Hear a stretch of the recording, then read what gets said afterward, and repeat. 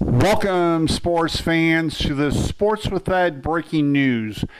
Longtime Detroit Red Wings Zamboni driver Al Sabaka has been fired due to the fact that he felt like he couldn't make it to the restroom and ended up urinating in a drain, apparently on the ice of Little Caesars Arena.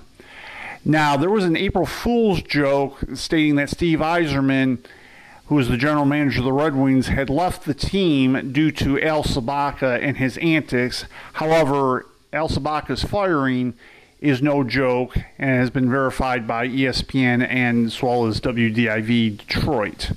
So once again, longtime Zamboni driver Al Sabaka has been fired by the Detroit Red Wings. Stay tuned to Sports with Ed for further updates.